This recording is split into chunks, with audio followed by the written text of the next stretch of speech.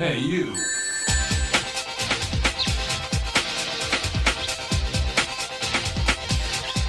be this good, thanks, Sega.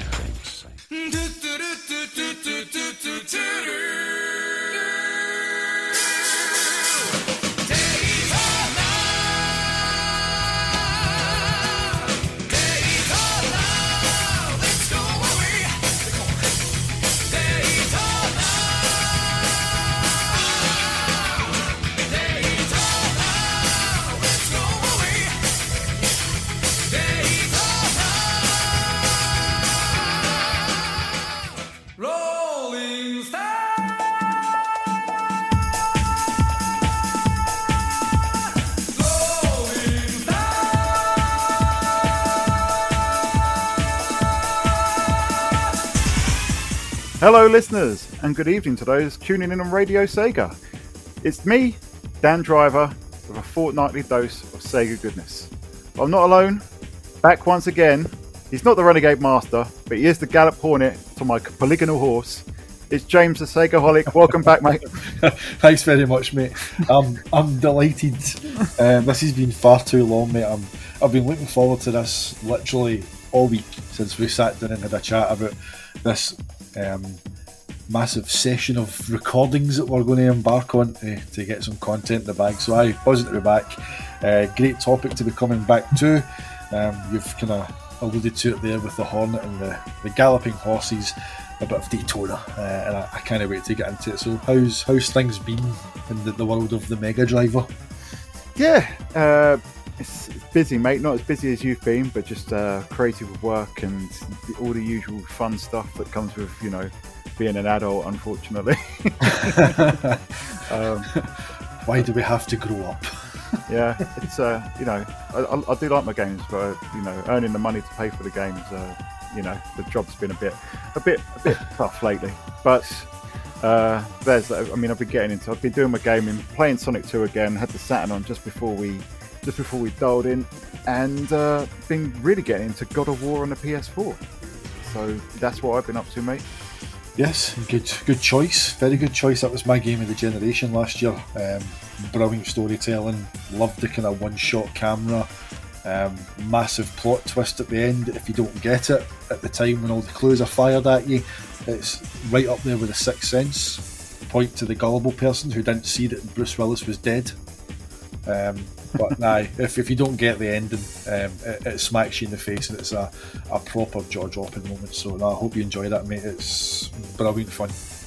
Yeah, it's my favourite series on PlayStation, God of War. I absolutely love it. I was a bit, worried about the change of direction on this one, but my fears are unfounded. It's absolutely fantastic. But we digress.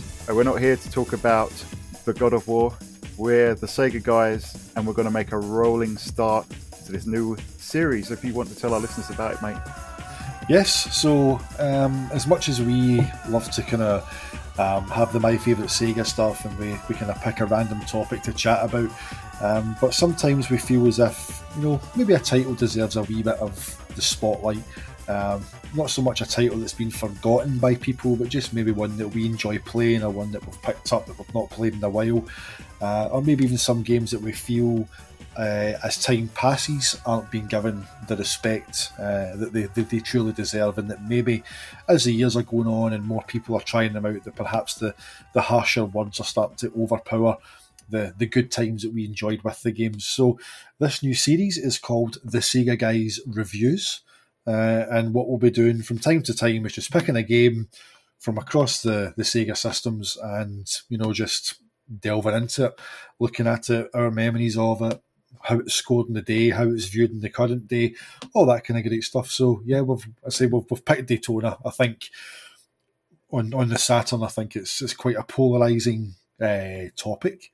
I put a tweet out just off the cuff that I've actually muted it now because I just kept getting notifications, and I just basically said, you know, that Daytona USA on the Saturn is a better playing, and I emphasised the word playing in capital letters, arcade port than Ridge Racer on PS1. And that wasn't meant to be taken as a Ridge Racer as a Daytona is better than Ridge Racer, which it is, but it wasn't how that tweet was intended. It was solely focusing on the fact that despite all its flaws, and we will get into those as we go on, but the Saturn game, under the thumb, feels so much like the arcade game, whereas Ridge Racer, I think, doesn't quite capture the arcade handling feel.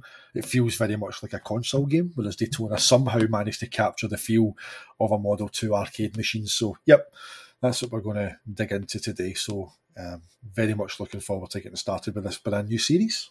Yep, me too, mate. And yeah, Daytona was the right one to start with. Especially, I was going to mention your tweet blew up pretty much, and Ricky really sums up the modern feeling around this game, and I think that's why it makes it such an interesting case study, because when we're doing these review sections, I think we're going to be talking about all the various versions, and we're going to be comparing various versions, but ultimately we're going to be reviewing one version of the game, and that version is going to be Daytona USA, the original Daytona USA on the Sega Saturn, not the Championship Circuit Edition, which we will be touching on. So, brilliant topic, mate. Can't wait to get stuck into it. It's because it's I think it was polarizing then, and it's polarizing now, which is why it makes it so interesting. It is quite amusing that a game that old, it's from being like a Saturn launch title, and I think even the stigma that was attached to it around then. Again, I felt it did review well, and we'll touch on the reviews, but a lot of the kind of stuff that was said back then kind of gets maybe looked up and regurgitated now. But I think you've got to remember that A, what the Saturn was capable of and what it was originally designed to do. B, just how revolutionary Daytona USA was when it came out in the arcades. There's a Digital Foundry video, a DF Retro, Daytona Why Frame Rate Has Always Mattered, which is quite funny because the video is titled Why Frame Rates Always Mattered, but then they praise how well the Saturn version plays, which runs at about 20-25 frames per second, so it's quite a kind of...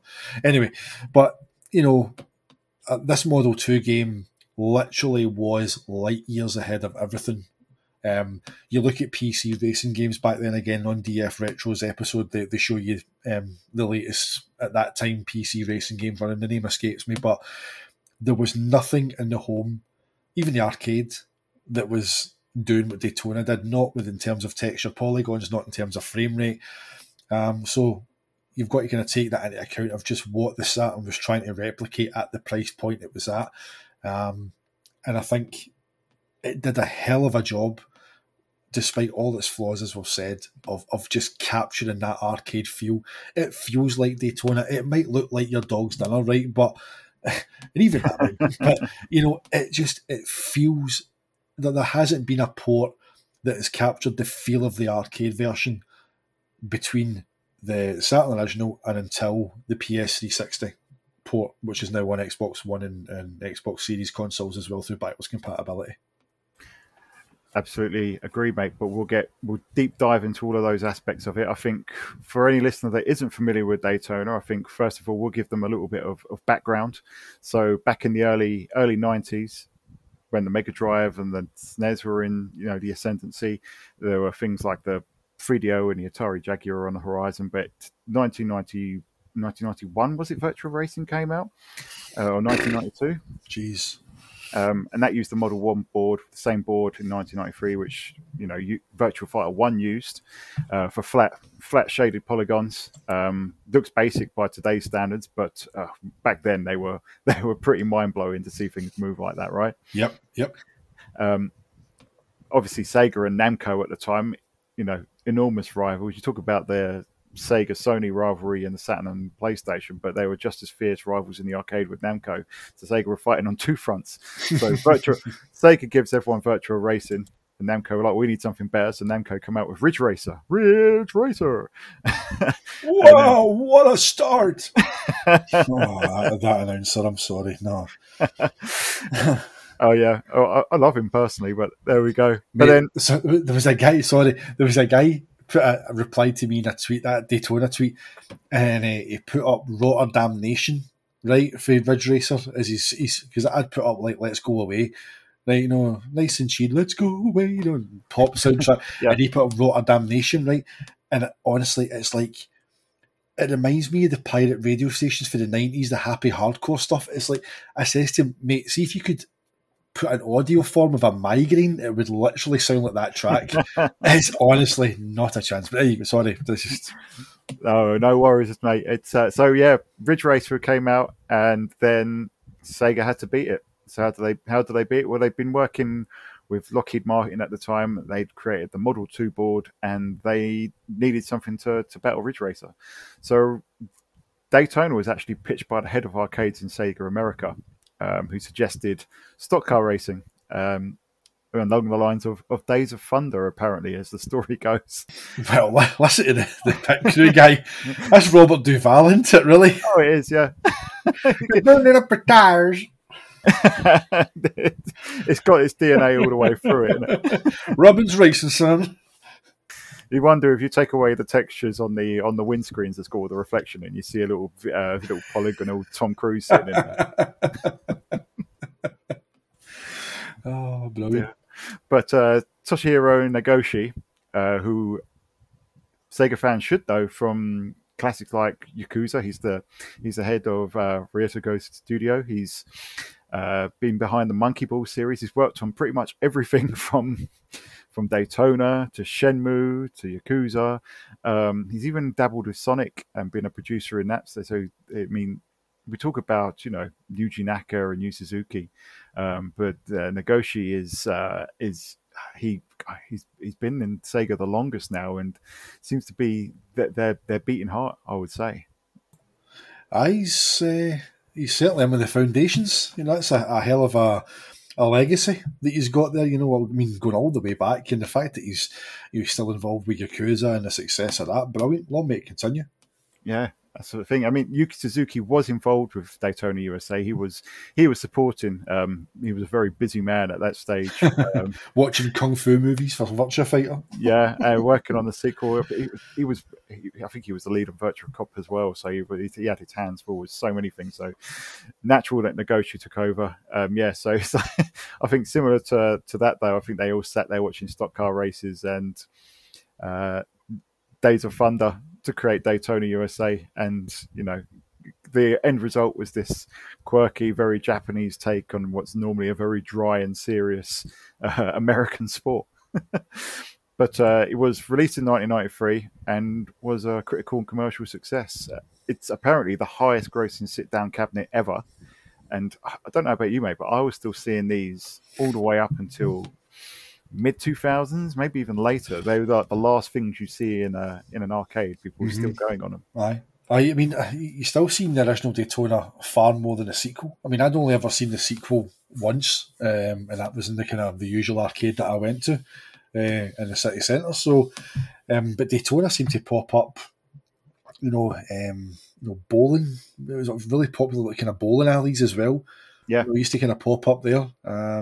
It hung around. I mean, I don't know how responsive or how well maintained the machines would be, because it must have taken an absolute battering. Whenever you think of how long ago it came out, and the fact that it was still popping up, as you said, at the early 2000s. You were still seeing it kind of, as we say, littered around, maybe the odd arcade or, I don't know, maybe try to think of other places I'd noticed it. Yeah, bowling alleys was the kind of main. I'm sure I seen one that was a bowling alley at the Glasgow Quay. There was one beside the Odeon Cinema, and I'm sure there was a Daytona in there as well, beside a Star Wars arcade machine actually. So, crazy that it's got that longevity, and it continues to do so even in the home. Yeah, no, it really is, mate. I mean, that's funny that you said bowling alley, because that's where the last one that I regularly played on was. We had one in where I grew up in a bowling alley. Now, when I was 16 to 18, maybe a little bit older, but when I was flirting with underage drinking, or doing underage drinking, and graduating to legal drinking, that's where me and my chums would all go to the local bowling alley, because they had a bar in. Was that Bar Central? I can't remember off the top of my head what the name was. It's something like that. So they had the bar, and then they had a pool table in there, and outside was the bowling alley, and that's just where all the little hoodlums are going in. And we'd go in there and have a few drinks. And I do remember playing Daytona a lot after a few. It's a bit naughty, really, because we were teenagers then, and we'd walk down to this bowling alley from. Sorry, we're going off on a tangent here, but I don't think we've usually went off on gaming tangents, but I went off into underage drinking at bowling alleys tangents. Yeah. So it's don't try this at home. breaking new ground on the Sega guys. There is a gaming point to it all. Please continue. So yeah, we'd go and we'd get half a bottle of vodka from our local shop and 2 cans of Red Bull, and we'd down half the bottle and then top it up with the Red Bull and then drink the rest, and we'd be tiddled by the time we already got to the bowling alley. So once we were at the actual bar, we were just topping up. But we had play on the Daytona machines fairly regularly at this point, and I just remember thrashing the wheel around and moving that gear stick like a lunatic, trying to nail that turn on the 3.7 speedway. I'm just getting visions of you sitting there pished. Smack. Daytona.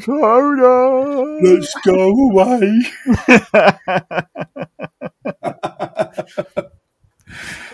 Exactly. That's probably why they were in such a state. But that must have been 2001.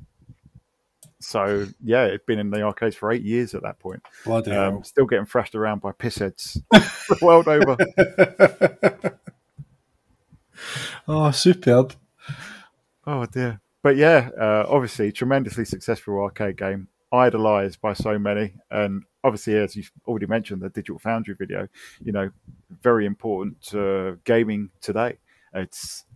They talked about how getting an arcade perfect conversion was such a massive thing because it hadn't happened until, well, we'll get onto that later on. But obviously the Sega Saturn was on its way in 1994, and they needed games for it, and arcade games seemed to be the desired approach, naturally for Sega, who had that arcade heritage. Now I saw a lot of previews on this, and I don't know if you've seen any of these, James, but when I was looking up, and we've talked about the Saturn Chronicles that we will get onto eventually, but a lot of the previews for the Sega Saturn actually talk about the fact that they're seeing versions of Daytona USA running on the Saturn hardware, and a lot of these previews all say, "Wow, it's amazing! It's so close to the arcade. It's like having the arcade at home." I've never seen any graphics like this. Did you read anything like that at all? No, mate, I did not, but I would love to manage to find some, screen grabs of them to actually see, what they were talking about. So does that maybe make you think that they seen different builds? Because that story sounds very similar to if you read the preview of Sega Touring Car and Sega Saturn magazine. The difference between the preview and the review is quite alarming, because they talk about how they've seen it and it looks amazing and it's up there with Sega Rally in terms of a port, and then they get the actual code and then they rip it to bits. So I wonder if that's maybe something similar with Daytona. Maybe was there a different build that was in preview and it became the version that we got? It would be interesting to see that. Yeah, I'd love to know, because that really stuck out at me, because when I was reading these quotes saying about how Daytona looks arcade perfect on there, I was like, wow, hang on, are we talking about the Saturn version of Daytona here? So I've got two schools of thought. Either it was an early build, or 3 schools of thought. Either it was an early build, as you were saying, that differed to the end product. It wasn't running on Sega hardware. It was just footage captured in development. Or it was the Saturn game, and because of the context, and bearing in mind the dates and the time that we're looking at this mid 1994, early 1994, and the things you've got out there is you've got the Atari Jaguar, you've got the 3DO, where the most impressive games are stuff like Crash and Burn and Need for Speed. You compare Daytona to that, you can compare the Sega Saturn to the 3DO and Jaguar hardware, and it really does seem like almost a generational leap. So maybe with those eyes, and this is why I think this review is going to be interesting, if you look at it with the eyes of someone in 1993, 1994, then it does look amazing. That's it. I mean, I think that's the kind of inspiration behind this new series, is that we want to kind of review games and try and use that kind of experience and kind of go back and try and recall those memories that we have from seeing these games at that time and try and kind of bring that forward and maybe not try to kind of rose tint things, but you've got to base, the kind of retro games in their time. It's really, really unfair to bring them, screaming into 2021 and then judge them on those standards, because you play stuff like the Forza Horizon 5's coming out, man, it looks photorealistic the way that camera swoops down and goes behind the cars. I mean, that's just insane. So obviously, if you, and no to kind of talk, if you weren't there and all that kind of stuff, it's obviously if you come to a retro game, whenever you come to it and if you embrace it and you love it, then brilliant, that's great. But if you didn't play Daytona or see Daytona at home at that time, and if you only come to it now, where you've got all these other generations of consoles that have imparted and they've made an impression on you, they're in there. You can't unsee the leaps in technology. So if you're going back the way for the first time, it will look and it will play badly, but that doesn't mean it's a bad game. It's you have to think about, as we said, the context and when it was released, what was available at the time, what the comparable games were in the home, and the fact that this was a Model 2 arcade machine that cost tens of thousands. And this wee £400 black plastic box was doing its damnedest to bring it home. And in terms of handling, it sure as hell did. Absolutely, mate. So yeah, you're right. It's not so much that you kind of had to be there, but you kind of have to. It's not. I don't think it's been roasted to say that the way it looked back then, and obviously there will be comparisons to Ridge Racer, but when you look at how it looked and what it was trying to do, I think it didn't do a perfect job, but it did an admirable job. But I mean, so it came out in Japan in 1994, which I think in Japan it was a few months after Ridge Racer, because Ridge Racer was a PS1 game, a PS1 launch game, wasn't it? Yeah, it was. Yeah, in Japan. Yep. But obviously, Daytona USA was a launch game in the US and the UK. So I guess we'll talk about how that turned out. So I think probably the first thing is the graphics. So as you say, it's trying to ape a piece of technology which is, it's bleeding edge. I think if you, I don't think there's a modern day comparison for this. I think the closest you could get maybe is trying to compare maybe a new console, maybe a Series S or Series X or PS5, to the most expensive graphics cards you can buy running in SLI. I don't think even that comes close. I mean, we're talking about arcade boards which are custom built, costing tens of thousands of pounds, compared to, as you say, a small little black console which cost a fraction of that, £400. So what it was trying to do was pretty admirable. So yeah, there was some issues with the graphics, wasn't there? Unfortunately, with the Saturn version, I think that's what it gets the most stick for. Yeah, and the thing that everybody brings up first and foremost is the pop-in. The pop-in, it's not quite Gale Racer levels, or that's the Saturn Japanese port of Rad Mobile, but that literally, unless you memorise where the cars are coming, man, you've no chance with that. That literally has pop-in right in front of your eyes, so it's nowhere near as bad as that. That game is baffling, though, because that's a super scaler game. Why they went to polygons and then did it badly? Exactly. It's like there's no reason why Gale Racer's not arcade perfect. Like, you had 2D sprites for the cars, and then you decided to change it to polygons, and that's what's resulted in you dropping your draw distance. Just port it as it is. Yeah, I mean, I still love Gale Racer. It's great to play, and when you mesmerise things, I love the turning the wipers on and turning your lights on. Exactly, it's great. Yeah, it's lovely, but yeah, it's a shame about that port. But anyway, mate, there we go. Continue. I've been back for 20 minutes and we've had about 4 tangents already.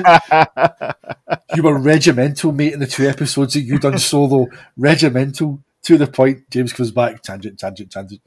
Yeah, but it's my fault. I mean, the thing people brought up was the pop-in. Oh, the pop-in's bad. And but it's not detrimental to playing the game. It might annoy you It may, I don't know, it might be something that maybe irritates your eyes. It might distract you. I don't know, but it's not as in your face as in like the track's literally the next bit under your wheel is popping up as the wheel hits it. It's not that close to you, so you can still see far enough down the road, anticipate your next turn. It seems to be more, it's not the track that pops in, it's the background that pops in. Yeah. And I mean, you were mentioning like the Japanese version and the PAL version, and to be fair, the PAL version, if you do play it, obviously you've got the borders, it's 17.5% slower. That version is the worst of the Saturn ones. So if anybody's listening and they haven't played Daytona on the Saturn and maybe we're piquing your interest and making you want to have a look at it, please by all means play the NTSC, any of the NTSC versions, and just make sure you're playing it in 60 Hz, because that's where you can really enjoy Daytona on the Saturn at its optimal. But, you know, in terms of visuals, the pop-in is the main thing.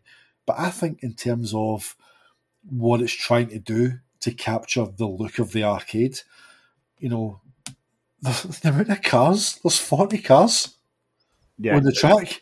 I mean, the thing's got 40 cars on that track. I mean, that's a tech achievement on its own. All the cars are all kind of different. They're all different colours, you know, designs and whatnot. They're decals. The main car, the Hornet that you drive, it's a fantastic representation of the arcade one.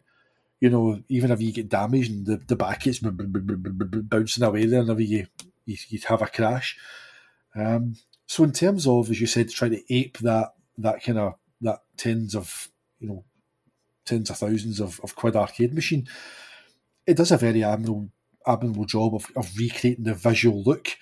But again, it's very scaled down. There's that kind of term again, scalability. It scales down. It's very scaled. But the pop-in was one thing, but I think as rough as it does look, it's an admirable job. It was never going to be as smooth, as sharp as the arcade version. But again, it's a 400 quid wee plastic box that sits in the house, plugged into your telly through a SCART cable or an RF cable. You know, you've got to look at it in the context of what it was trying to do at the time it did it. And, you know, again, to the eyes back then, you're coming from Lotus Turbo Challenge, you're coming from Need for Speed, you're coming from Jaguar XJ220 on the Amiga or the Mega CD, and then you load that up, and you've got 40 cars on a track with a wee guy shouting in your ear about burning up the tyres while Takanobu Mitsuyoshi's going, you know, and your ears, you know, I mean, it's brilliant. Yeah. I think the pop-in was probably more, it is an eyesore, I think. And when I was reading the reviews of it, I mean, one of the first reviews I saw of it was in Sonic the Comic, and they mentioned the pop-in. And I was like, well, what's that? And then when I finally got my copy of it, I was like, oh. I think it's... Sonic the Comic reviewed games? Yeah, they had all reviews in there. That's quality. Yeah. They phased it out towards the end, if I remember.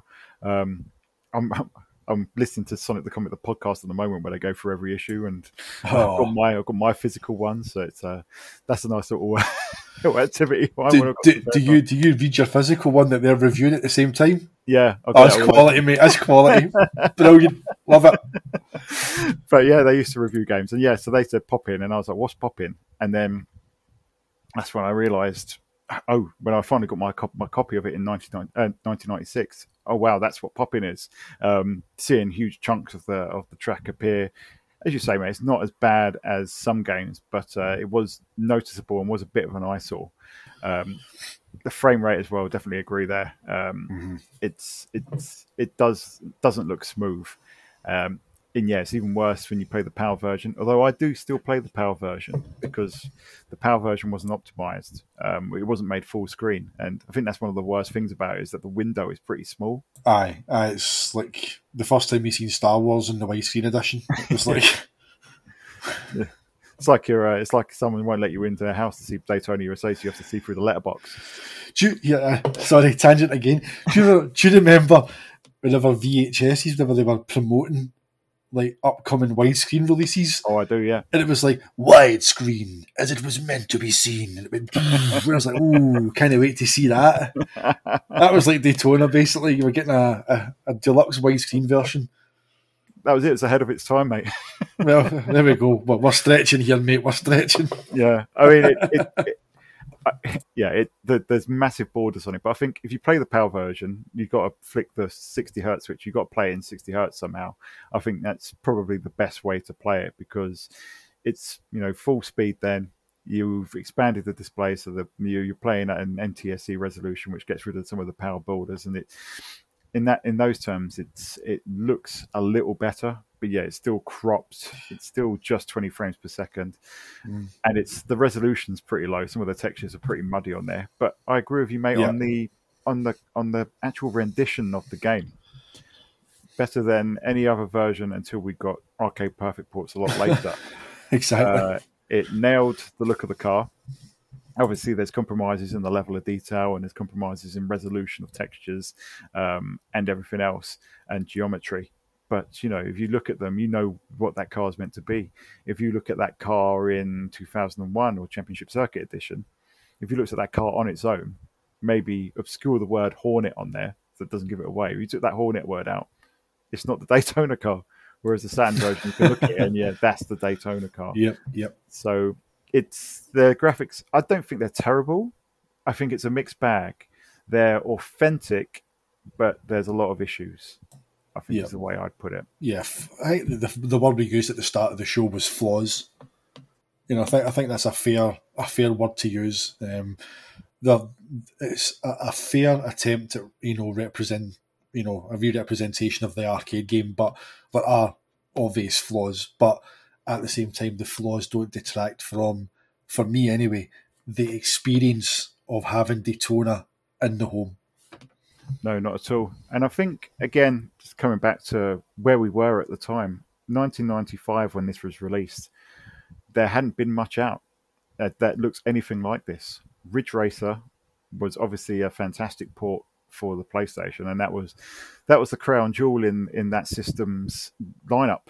In its early days, it didn't have a Virtua Fighter. It did have Toshinden later, which we've mentioned enough times. We won't go into that again. But it didn't have that killer app aside from Ridge Racer, so they had to get that 100% right, which they did.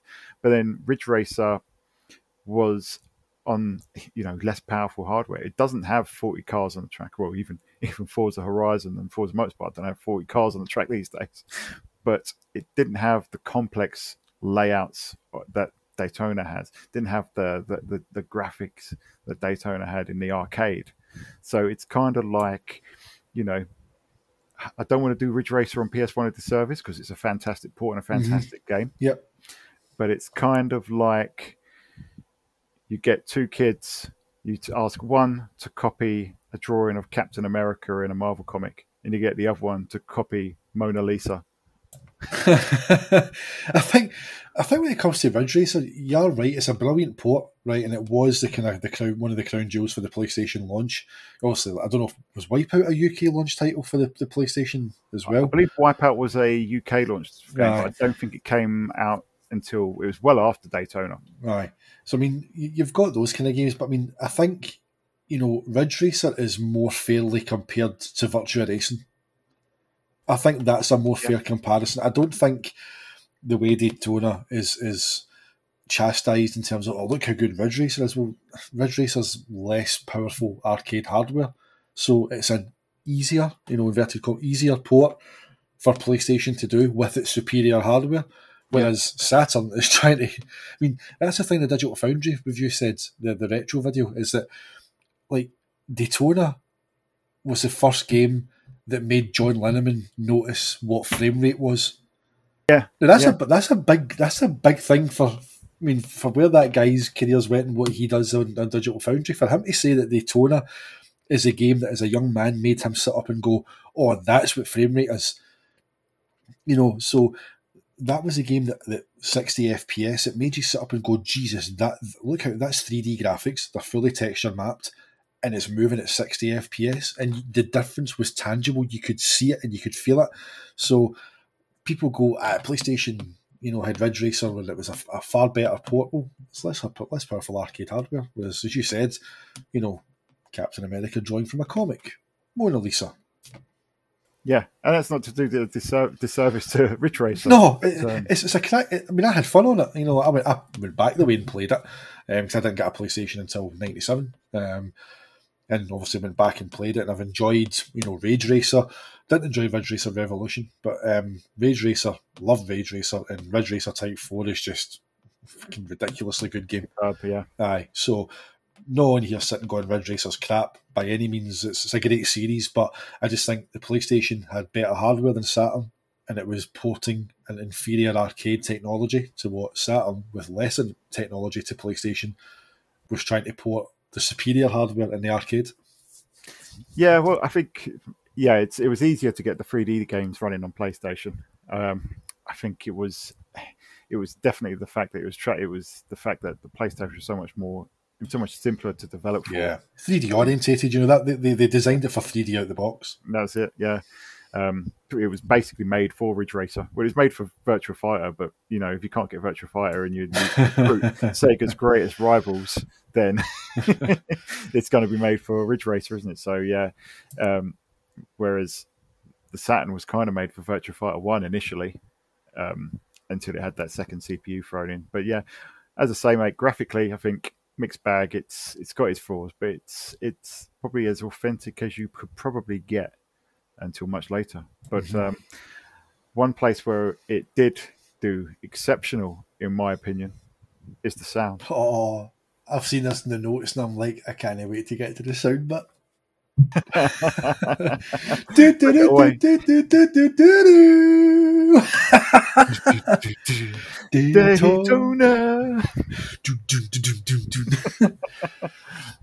Oh, and that wee bit, I don't know what you said.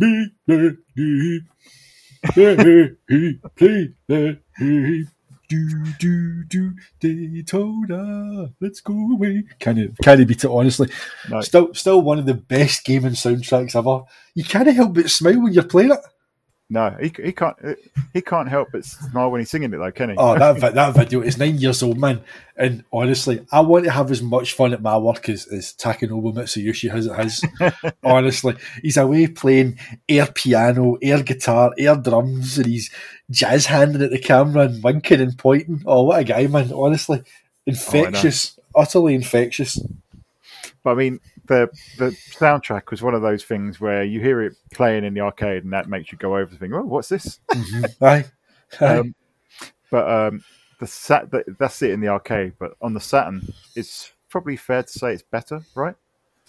Aye, it's not. The best thing I can say is that the arcade soundtrack sounds like Cher's got a hold of it. It's auto-tuned to hell.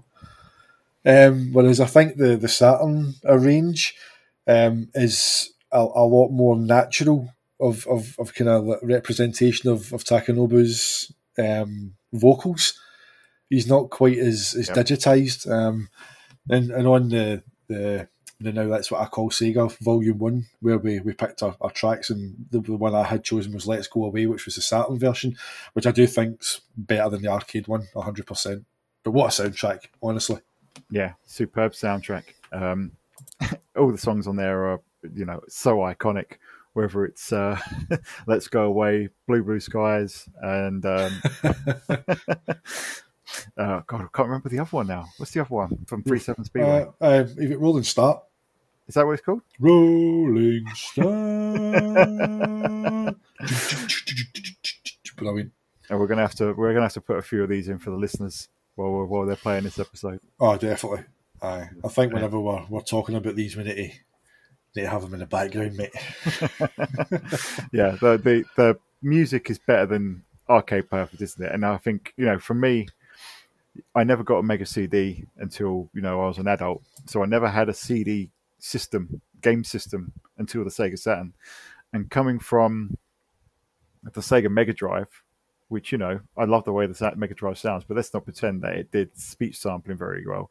You play it in, there were some terrible ports sound-wise on there. As much as I love Street Fighter 2 on there, the old on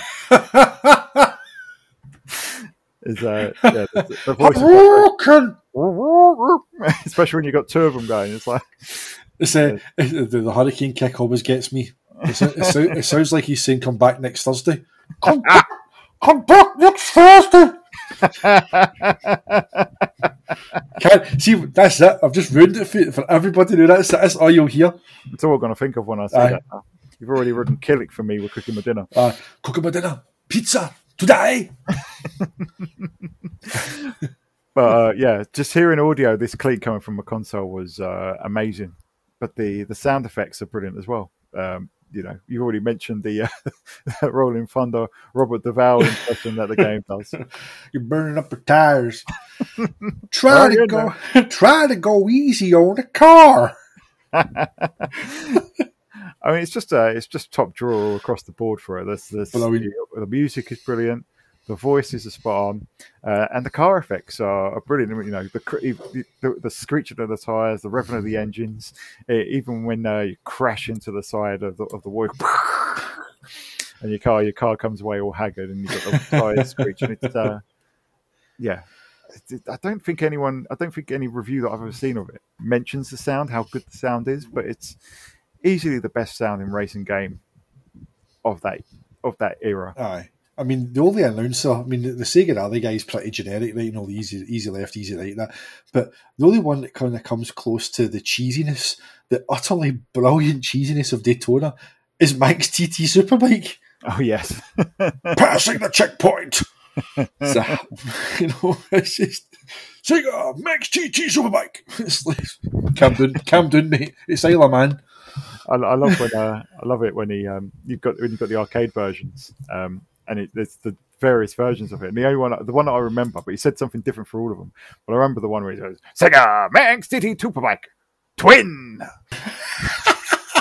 Seriously? Yeah. It's a dual cabinet.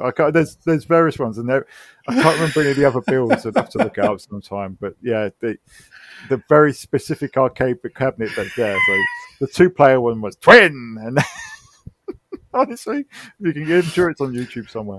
Oh, brilliant! I need to look that up just to make sure that you realise you could play with somebody else. Yeah, it's like two of you can play this. The solo version. Sega Max GT Superbike. You have no friends.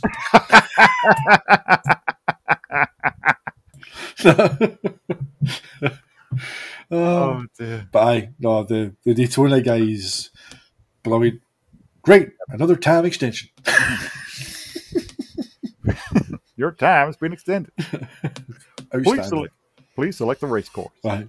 Please select manual or automatic transmission. Automatic. And then the sounds like wee. Select it. Aye, it's the most in your face audio whenever you're just moving the square across to pick your track in your car. Brilliant. Yeah. And gentlemen, start your engines. Oh, mate, let's step back a bit. Actually, let's step back. Okay, and you booting this on for the first time.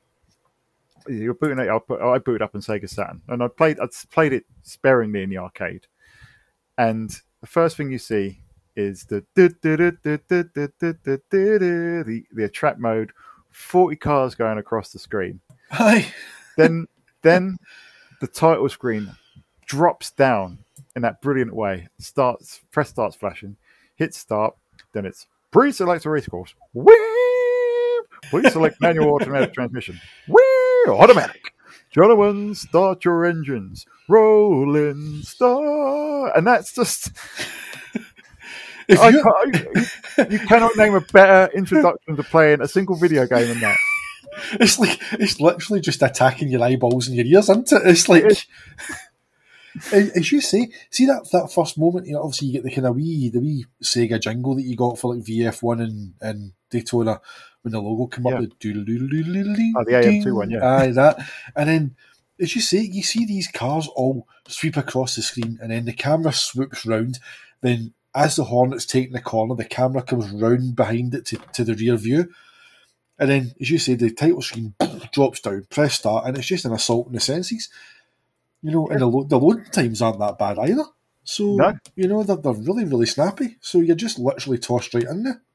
You are. It's like literally, gentlemen, start your engines, and within seconds, you're hurtling around 3.7 speedway on the rolling start. Brilliant. It's hard not to be impressed. Back then, anyway. Aye, exactly. You know, again, for what it was doing at that time on the hardware it was doing it on, just ridiculous. Yeah, but we've had the loving on the sound, mate. The gameplay. Yes. How is it? I think, again, despite the muddy textures, despite the pop-in, despite the frame rate, and it's going to be people sitting there going, so you say the frame rate's crap, the textures are muddy, why do you love this game so much? But it's like, I see, despite all that, the controls are insanely responsive. Like, there's no lag. Like, the car twitches under your thumb, you move left, right, it moves.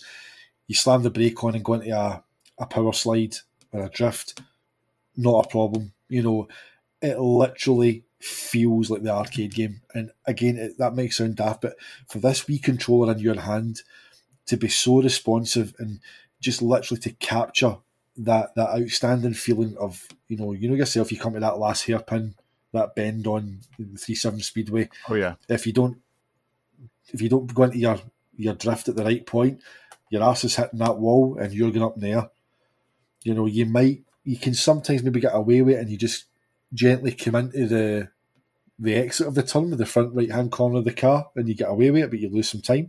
But the controls are just so responsive that you would think for a game that's got such a low frame rate compared to the arcade that there would be maybe lag, or it just might not feel responsive. You might be fighting with the controller. You're not. It plays like an absolute bloody dream, and there was no port of Daytona in the house that captured the feeling under your thumb. It's insane that they managed to get to translate that from a steering wheel in an arcade cabinet onto a wee plastic D-pad on a Saturn controller. It's insane that I don't know how much work they must have put in testing to get that feel, because they obviously knew. I think they would have looked at it and went, right, this looks pretty rough compared to the arcade, but see, as long as it plays like the arcade, then I think we might get away with one here. And I think that's what they did. I think they focused so much on getting the feel right, and they really did. It's insane that despite all the kind of flaws we've mentioned, under the thumb, it feels so responsive and so like the arcade machine. Yeah, two admissions here on my part. The first one is that I didn't actually realise that it was 20 frames per second until it was called out in the Digital Foundry video. Yep, same. Aye. 20 odd years later. Yep. I didn't, when I read the back of Sega Rally, it said a smooth 30 frames per second. Daytona looks a little choppier, but it didn't play choppier. It played like the arcade, which is where admission number 2 comes in. I actually found that what I'd practiced at home mapped over to the arcade cabinet in the bowling alley. Yes. The turning points, the point you hit brake, the point you hit the D-pad, replicating the steering wheel to turn into the corner and turn back out and straighten your car up, all of that mapped over.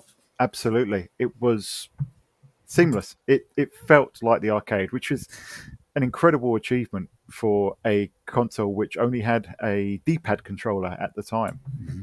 It's a feat that it could only be surpassed by Sega Rally. Well, so it's the frame rate didn't bother me. It never had. It still doesn't.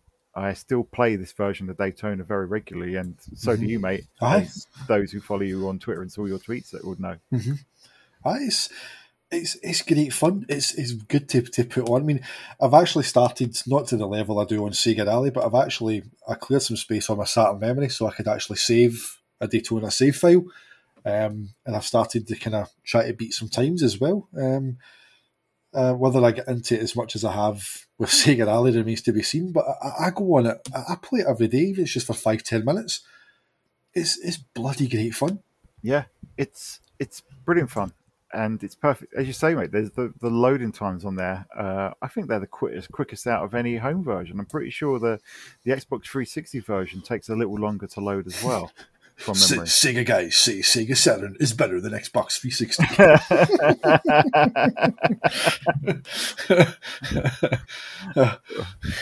You know what I mean. Let's get the picture-in-picture and put the loading screens up. Oh, that's a challenge now, isn't it? Let's see. I've got a 360 next to my Saturn. I might give that a try. Okay, I will leave that in your very capable hands, mate. Oh, I will. I might do something for when this actually goes out. We'll see. But yeah, it plays perfectly, in my opinion. Mm-hmm. I've never played it with a wheel. I'd love to play it with the official wheel. Does the official Sega wheel have force feedback or not? I don't think it doesn't. No, but it looks like Michael Knight's wheel, and it's brilliant because of that. I mean, again, I had that with the Saturn wheel, and did you? It was. I didn't like the Saturn arcade stick. It didn't have micro switches in the joystick. It just didn't feel, not like the Dreamcast arcade stick really does feel like an arcade stick. Whereas the Saturn one felt like like an Amiga arcade stick. It was rigid. It was that wasn't enjoyable at all to use. But the steering wheel was great on the Saturn. Quite plasticky and clunky, but it did the job. I say it looked cool. It looked like Michael Knight's steering wheel, and it was again. It added that extra layer to Sega Rally and Daytona. And obviously your manual, what would have been your bumpers on the controller were paddles, either side of the centre of the wheel. So it was good fun with the wheel. So was Sega Rally. Yeah, I think it was actually built with from what I understand, it was built with the Daytona USA in mind. I think they were developed in tandem, wasn't it? I think the wheel came out fairly early. It was quite an early peripheral, was it not? Can't mind when again it was Munko picked up literally he just bought everything for the Saturn. It was like, James, you play this on a weekend. Here's a home version. Save me giving you £10 change every Saturday. Play it in the house. So I don't remember the exact dates that they came out, but I remember he had it, and when I got my own Saturn like a year later, he gave me the peripherals and stuff like that to play back at my own house. But so I don't remember the exact dates, but I wouldn't be surprised if there was some kind of cross development there that was put in there in mind, because it did. I mean, I used to have a wee kind of fold down table, and I used to kind of sit on top of that, and I had here we go, had a director's chair in my. Sam, if you're listening to this, you'll remember that director's chair and me sitting there with that bloody fold down table, sitting my Saturn steering wheel on it, playing away. Oh, great fun. Yeah, I would have loved to have one myself. I think you can tell that it must have been developed in tandem, because I think that must have helped the handling get so spot on. It does kind of work with the analog pad, although it's not ideal because it just thinks the analog pad is just the racing wheel. Yep. I think, but just playing with a digital pad is spot on, mate. Absolutely spot on. But as well as it played, if we're doing this proper review terms, and we're doing it like 90s reviewers. Yes, I've noticed the kind of the headings of each part, so that's good stuff. I like that. Yeah. So the longevity. How this was what, £45? Yes, and again, it's that thing where it's the way people's perceptions and expectations of games have changed. It's quite weird in that people would have said £45 for 3 tracks, and you've got mirror modes and whatnot. Yeah. And you're kind of seeing people going almost the same way now towards like cinematic games, where they're going £60 for God of War, and I'm like, well, hold on a minute. The story that gives you, it's like, how many hours entertainment does a film give you? For what cinema prices now, £15 a ticket. Yeah. So you get what, 2.5 hours for £15. I mean, God of War has got like customizable characters and different layers of story, and it's a big campaign and things. So it's kind of quite interesting to see that there was a period where people were really, really happy with the content to cost ratio, but it seems to be people are bringing it up again. But the other way, it's like, well, you sit and you watch more than you play, and I could go to the pictures and you charge me 70 quid and blah, blah, blah. But back then, I don't think the cost of 45 quid for 3 tracks was quite an issue, because again, people had come from paying like 60, 70 quid for a cartridge to get like a port of Street Fighter 2 or Sonic 2, Desert Strike, Super Mario. Virtual Racing was 70 quid. Exactly, you know what I mean? Yeah. So again, I think people back then appreciated that for 45 quid you were getting a version of a 20 grand, whatever it is, arcade machine at home. So I think that the expectation of what you got for your money, people weren't used to, massive campaigns, storylines, voice acting, Hollywood, actors and actresses being the characters. There was nothing of that. So looking at it today, you would look at it and go, I mean, somebody brought a 45 quid version of Daytona out the day, it would be laughed at the park, in terms of content. But again, the reason why we started the SegaGuys reviews is because we're trying to bring that knowledge forward and those memories and that kind of mindset from back then, to talk about that today. And back then, it wasn't an issue. I mean, you were used to going out, whether it was to the arcade, to the bowling alley, wherever you seen Daytona and chucking money in. And at that time, people would probably go, well, that's been in the arcade for, 2 years by that point? Yeah.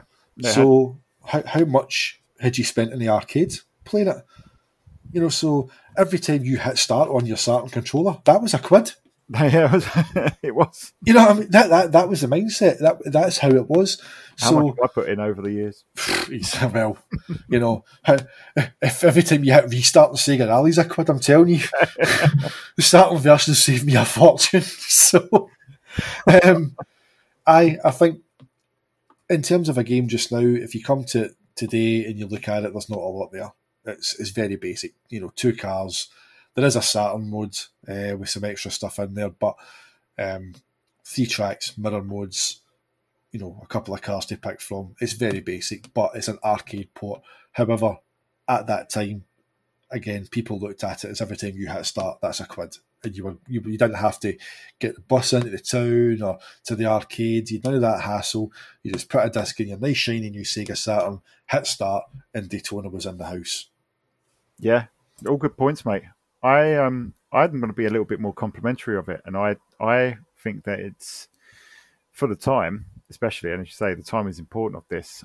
I think it's got a decent amount of content because, yes, it's only got the 3 tracks, but you've got 2 modes on there. You've got the arcade mode and you've got Saturn mode. Saturn mode's got a bunch of cars to unlock. I mean, how many cars is there? I think there's another extra 6 or 8 cars that you can unlock by, clearing the game at different difficulties and different tracks. And then you've got the horse to unlock, which we alluded to at the start. Absolutely. I think you've got mirror, reverse mode. You've got 5 time settings and 5 difficulty settings. So, again, it by today's standards, paying 45 quid for that. Sorry, what? 45 quid for that? But to get a game that in the arcade was cutting edge in the home, as you say, but also to have a few extra bits on there. And dare I say that it's probably one of the more generously packed Saturn arcade ports. Some of them, I mean, Virtua Fighter, I don't think it had anything, did it? No. And Mike's TT's got very, very little as well, and that came way later. Yeah. So yeah, I think it's fine. I don't think it's that terrible. And mate, both you and I have both said on this podcast that we play it fairly regularly.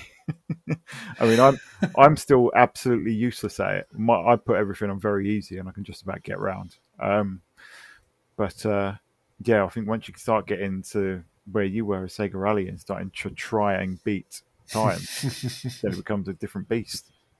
Exactly. I mean, the only track I struggle to actually play it on is the expert track. Yeah, That at times the flaws with the port, the frame rate, and the pop in is more detrimental. But 3.7 Speedway and Dinosaur Canyon are fine. They're my two go tos. I kind of alternate between those two whenever I'm playing them, and that's the two I'm kind of starting to time attack on just now. but you can chase horses around the last expert track. You can go off piste and start just doing, and you can make Jeffrey start breakdancing. That's right. You can make the Jeffrey statue breakdance. That's right. You stop in front of it. Don't care if you were first, just stop and put the code in with the controller and make him breakdance. Brilliant. Again, you know. That's another thing about it. There's loads of hidden stuff. It's like if you put your initials in at the end, if you do O.R or O.R, then the music, and then the music will stop, and then I think Magical Sound Shower starts playing from Outline. Okay. If you put A.B in, then it starts playing music from Afterburner. I didn't know that. There's absolutely loads of those. I mean, that voice you did there, that cracks me up. See the game over. GAMEOVER.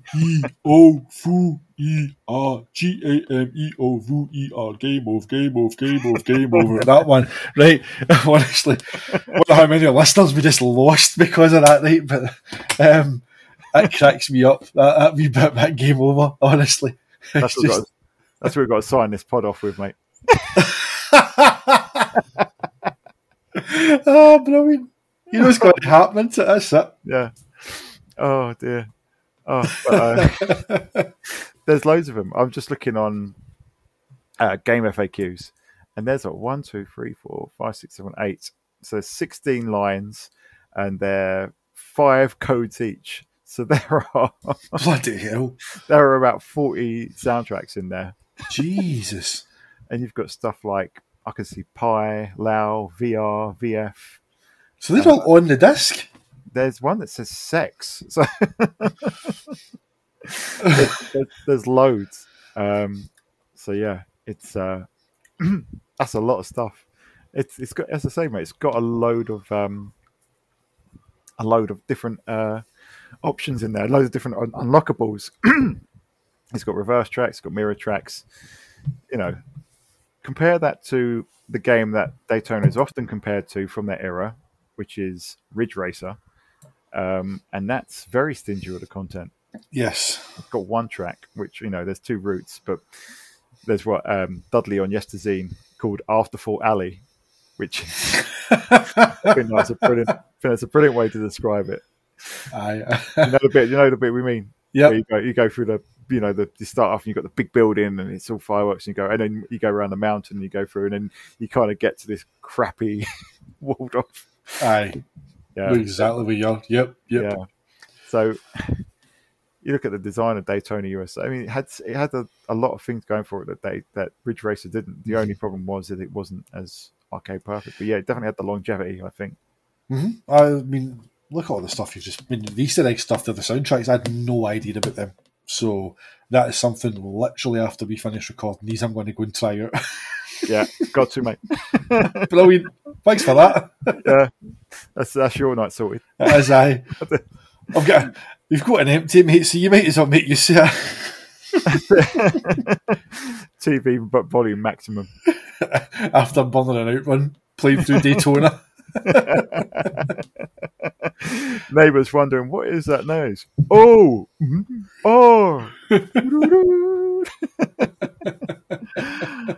Oh, dear. But yeah, so obviously this wasn't the only port, so I think we'll do a couple of the comparisons now for what actually came, and we can't not talk about Championship Circuit Edition. Oh man, what a disappointment. Yeah. I got my copy. Oh, when did I get my copy? I had a copy back in the day, and I think I sold it. Mm-hmm. And I just remember picking it up and thinking, first of all, this looks different. Mm-hmm. It didn't. I don't think it necessarily looked better. Maybe cleaner is one way of saying it. Aye, I think it fixed a lot of the pop-in. The frame rate was better. The texture work was better, but the angle of the camera was way wrong. Yeah. The handling is completely non-existent. And even the car model, it doesn't even look like the Hornet. It doesn't at all. Apart from saying Hornet on it, it's got Mm-hmm. nothing in common with it. I mean, the stripes way too thin. The colors are completely off. The font on it is completely wrong. It's just not. It's not the Hornet. It's an imposter. Yeah. I mean, I remember the previews in Sega Saturn magazine, and I remember the excitement around this. Rich Ledbetter as well, Digital Foundry again. You know, he was Lord Sega Saturn to us in our teenage years. You know, on Sega Saturn magazine as the editor. And the excitement levels for Championship Circuit Edition were tangible because, you know, as much as they'd enjoyed Daytona as a port, this was it. It was the Sega Rally team were taking it on. We'd seen how good Sega Rally as a port was. These guys were going to give us the version of Daytona that the Saturn deserved and that the Saturn owners deserved. And it's a very good... If you could put NASCAR on it and sell it as a generic NASCAR game, it would do very well, but it ain't Daytona. No. The handling is appalling. I've tried it so many times. I've got another copy now. It's actually in an original Daytona USA box for some reason when I got it in a bundle. It's CCE, the CCE disc and the CCE manual. But it's truly an imposter then, mate. Yeah. Put on my Sonic the Hedgehog, Sonic Adventure 2 voice. I found you, faker. That was sensational. Dango. Sonic just came in there.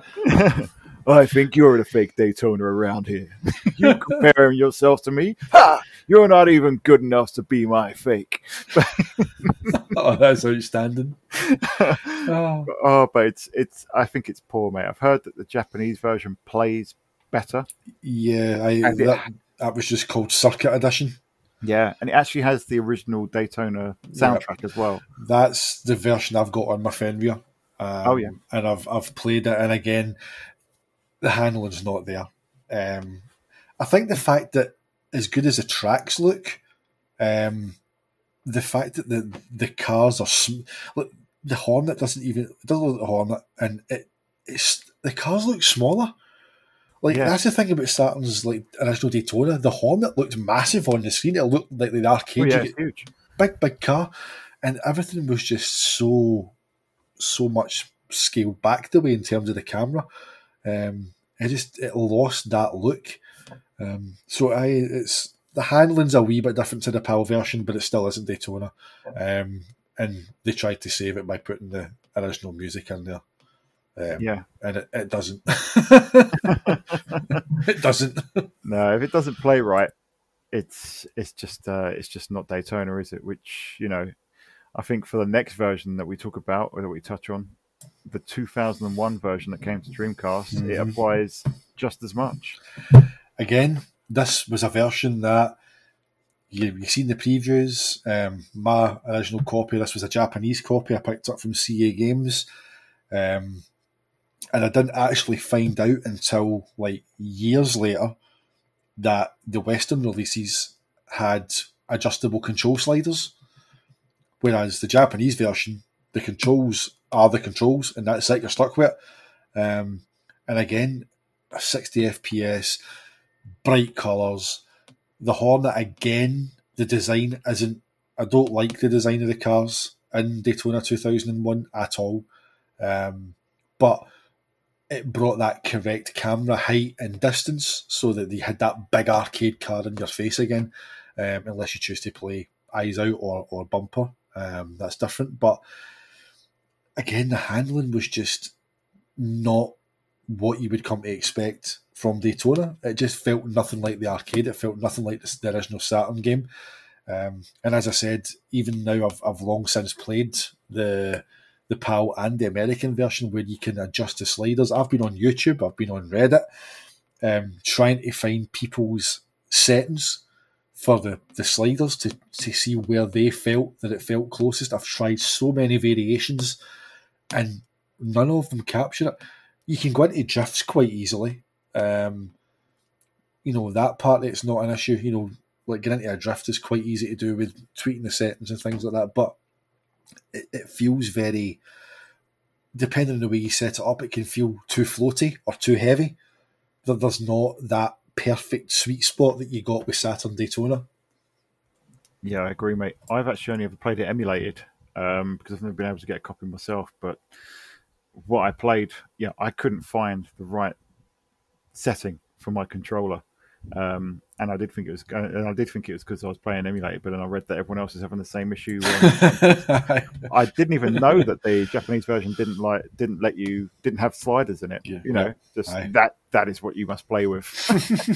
And that's why when I got it on the Dreamcast, I barely played it because it just wasn't enjoyable. Looked gorgeous, ran brilliant, played shit.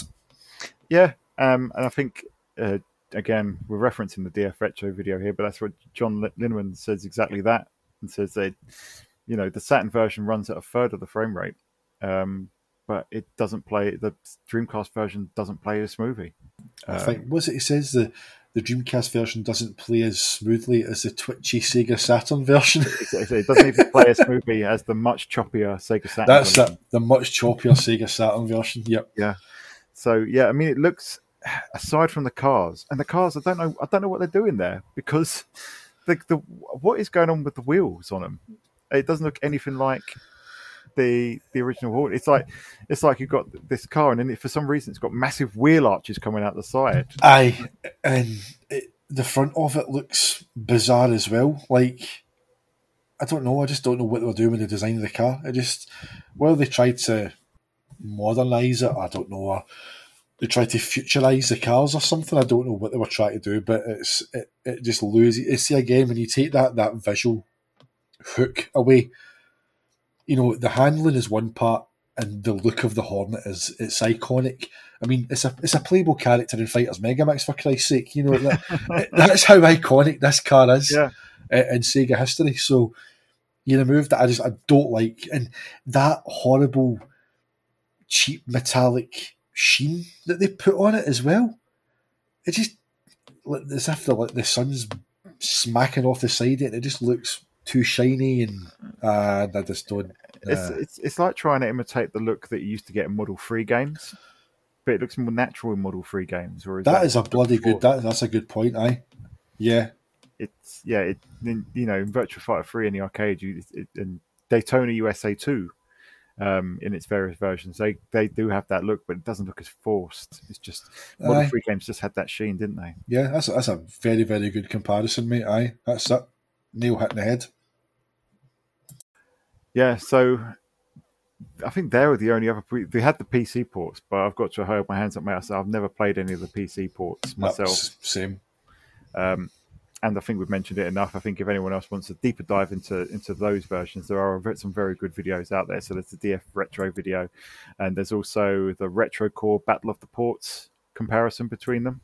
But I think it very much comes down to what me and you are saying, mate, in that the graphics have issues, but the sound is nailed on, the gameplay is spot on, and there's probably a little bit more longevity than people actually give it credit for. Mm-hmm.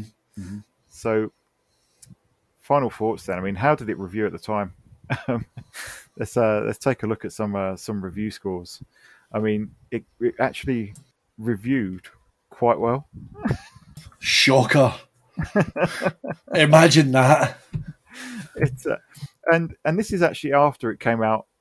The Saturn version came out in April, so people had been playing Ridge Racer by this point, and they knew, looking at the comparison, they gave them these scores with this in mind. So Sega Pro gave it 94%. I mean, shocker there. It's like me and you raving about it, mate. Top marks from Sega Saturn magazine as well. Obviously. What did they give it? All I can see here is 5 stars. I'm not even sure if it got reviewed in Sega Saturn magazine. It might have just been reviewed in Sega magazine at the time before. That's right, before they changed over. Yeah. But Edge gave it 8 out of 10, and we know how stingy Edge are with their review scores. Bloody hell! Yeah, I think that's when they were really trying to be that next gen. If they were like the future of video gaming, was all the adverts you used to see for Edge at the time. That's right. Yeah. Games Master gave it 84, which is probably the lowest I've seen so far of it. But CVG gave it 96%. Did they? Yeah. It's just massive. Mean Machines 96, Games World 94. It it reviewed well. Next Generation 4 out of 5. You know, for all the narrative that you get when people talk about these, and I've heard podcasts, I've seen videos, and people going, "Well, when you had Daytona USA and Ridge Racer sitting next to each other, and it's revealing." Well, maybe from a visual standpoint, but when you compare everything else, there was a lot of very, very good game in there. Mm-hmm. And those scores, again, are coming from people who were living at the time in the era and were playing, other games and other systems and going to the arcade, and who appreciated what the Saturn, for its price point and its technology, were trying to do. Those scores do not tie in with what is becoming the modern day narrative, and I think, again, those scores pretty much tie in with how we view the game. And again, it is important to keep that in mind, that this was a £400 home console, with a second CPU tossed in, late in the day. Yep. Trying to emulate a game on arcade technology, which was setting new boundaries for not just arcade gaming, but just gaming in general. 60 FPS, textured polygons. It was doing so much in advance of anything else. And the Sega Saturn stood up and went, "I'll have a shot at that." But that gets forgotten. The finer points and the depth of the story behind it get forgotten. All that gets brought up is, pop in, muddy textures. It's crap. Yeah. Which is unfair. I think it is, mate. It's why I'm glad that some of these comparison videos and stuff do exist, because they do highlight the fact that it plays so well. I think to quote the Retro Core video, it plays like a dream despite looking like a nightmare. I mean, that's fair. That's very fair. Aye. But at the end of the day, what do people continually say?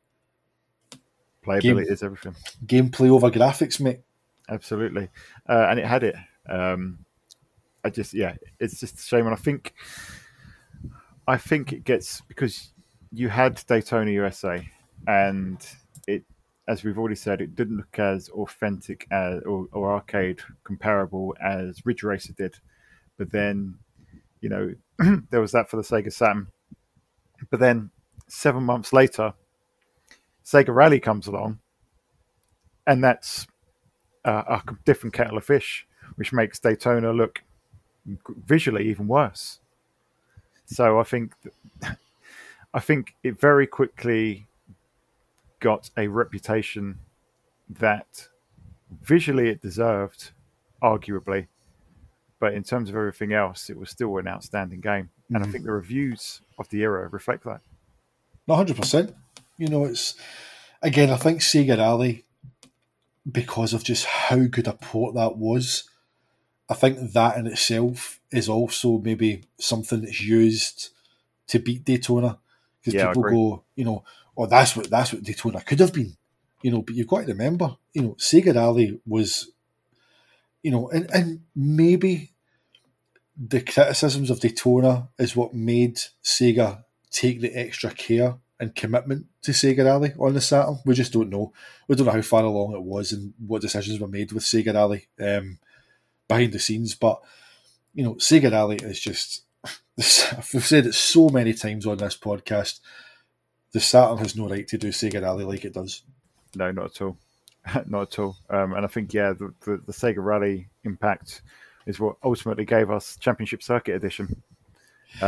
Because people were saying, well, what could this team do with Daytona USA? And we saw what they could do with it, and it looks cleaner, but it didn't play the way that it did when AM2 handled it themselves. Mm-hmm.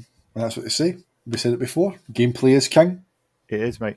So, if we were to score this one, I don't know. What do you want? Out of 5, what would you give it out of 5? Oh, we're going for out of 5. Do you know, this is the first one, so it's up for debate, mate. Mate, I'd done it old school. I'd given each of the categories a score and then done an average. Oh, have you? Go on then. I'll do something similar. Right, so I've gone for graphics 7, Yeah. sound 10, gameplay 9, and longevity 7, which gives us an average of 8.25. Okay. I have gone 6 for graphics, 9 for sound, 9 for gameplay, and 9 for longevity. But I'm not going to take an average. I'm just going to say I'd give it a solid 8.5 out of 10. So we're pretty much on the same path there. I think if I was reviewing it back in April 1995, I'd probably go a little higher, much like those reviews have. Mm-hmm. But I think if you're looking at it objectively as a way that it plays now, the fact that you can get it on the Saturn for buttons, even less if you've got an ODE, you can just dump the ROM on there. It's not going to cost you anything. Yeah. You know, because of the historical significance, the way it plays, the amount of fun that you'll get out of it, solid 8.5. But back in 94 and 95, it's a 9 and up. It's stupendous. It's actually, I think I've touched on this before, mate. It was out of the 3 games I got bundled with my Saturn. It's Virtua Fighter 2, Sega Rally, and Daytona USA. It's actually Daytona USA that was my second most played until I actually figured out how to play Sega Rally. That's right. You put Sega Rally and went, what? I don't like this. Yeah, I played it in Argos. And I was like, it's handings all over the place. I'm not playing this. There you go. Yeah. But yeah, that's I think that's a wrap then, mate. So brilliant just to have you back on, mate, and the dynamic duo firing on all cylinders once again with tangents and singing badly, cider powered singing. I've done 2 cans of Copperberg recording this, so if we're going to do another couple to get them in the bag, mate, I might get worse as it goes on. If you're listening to this in order on Podbean or Spotify or whatever, take note. James will get more pissed as the episode's going. No, SEGA Saturn. I was fine. I've seen Nisbet doing a podcast. I was talking to my uncle the other day. Oh dear, mate. Well, we'll put this one in the bag then. So back to our listeners. Thanks for tuning in. As ever, if you want to give us your thoughts on Sega Rally, Daytona USA. That's my fault. Whoops. I'm not even drinking. Don't know what my excuse is. We'd love to hear what you think of Daytona USA on the Saturn. Does the port deserve all the hate that it gets? Does it actually play like a dream? Do you side with me and James? Let us know. You can catch me at super_D. You can catch James at the Segaholic. And you can message the team at SegaGuys.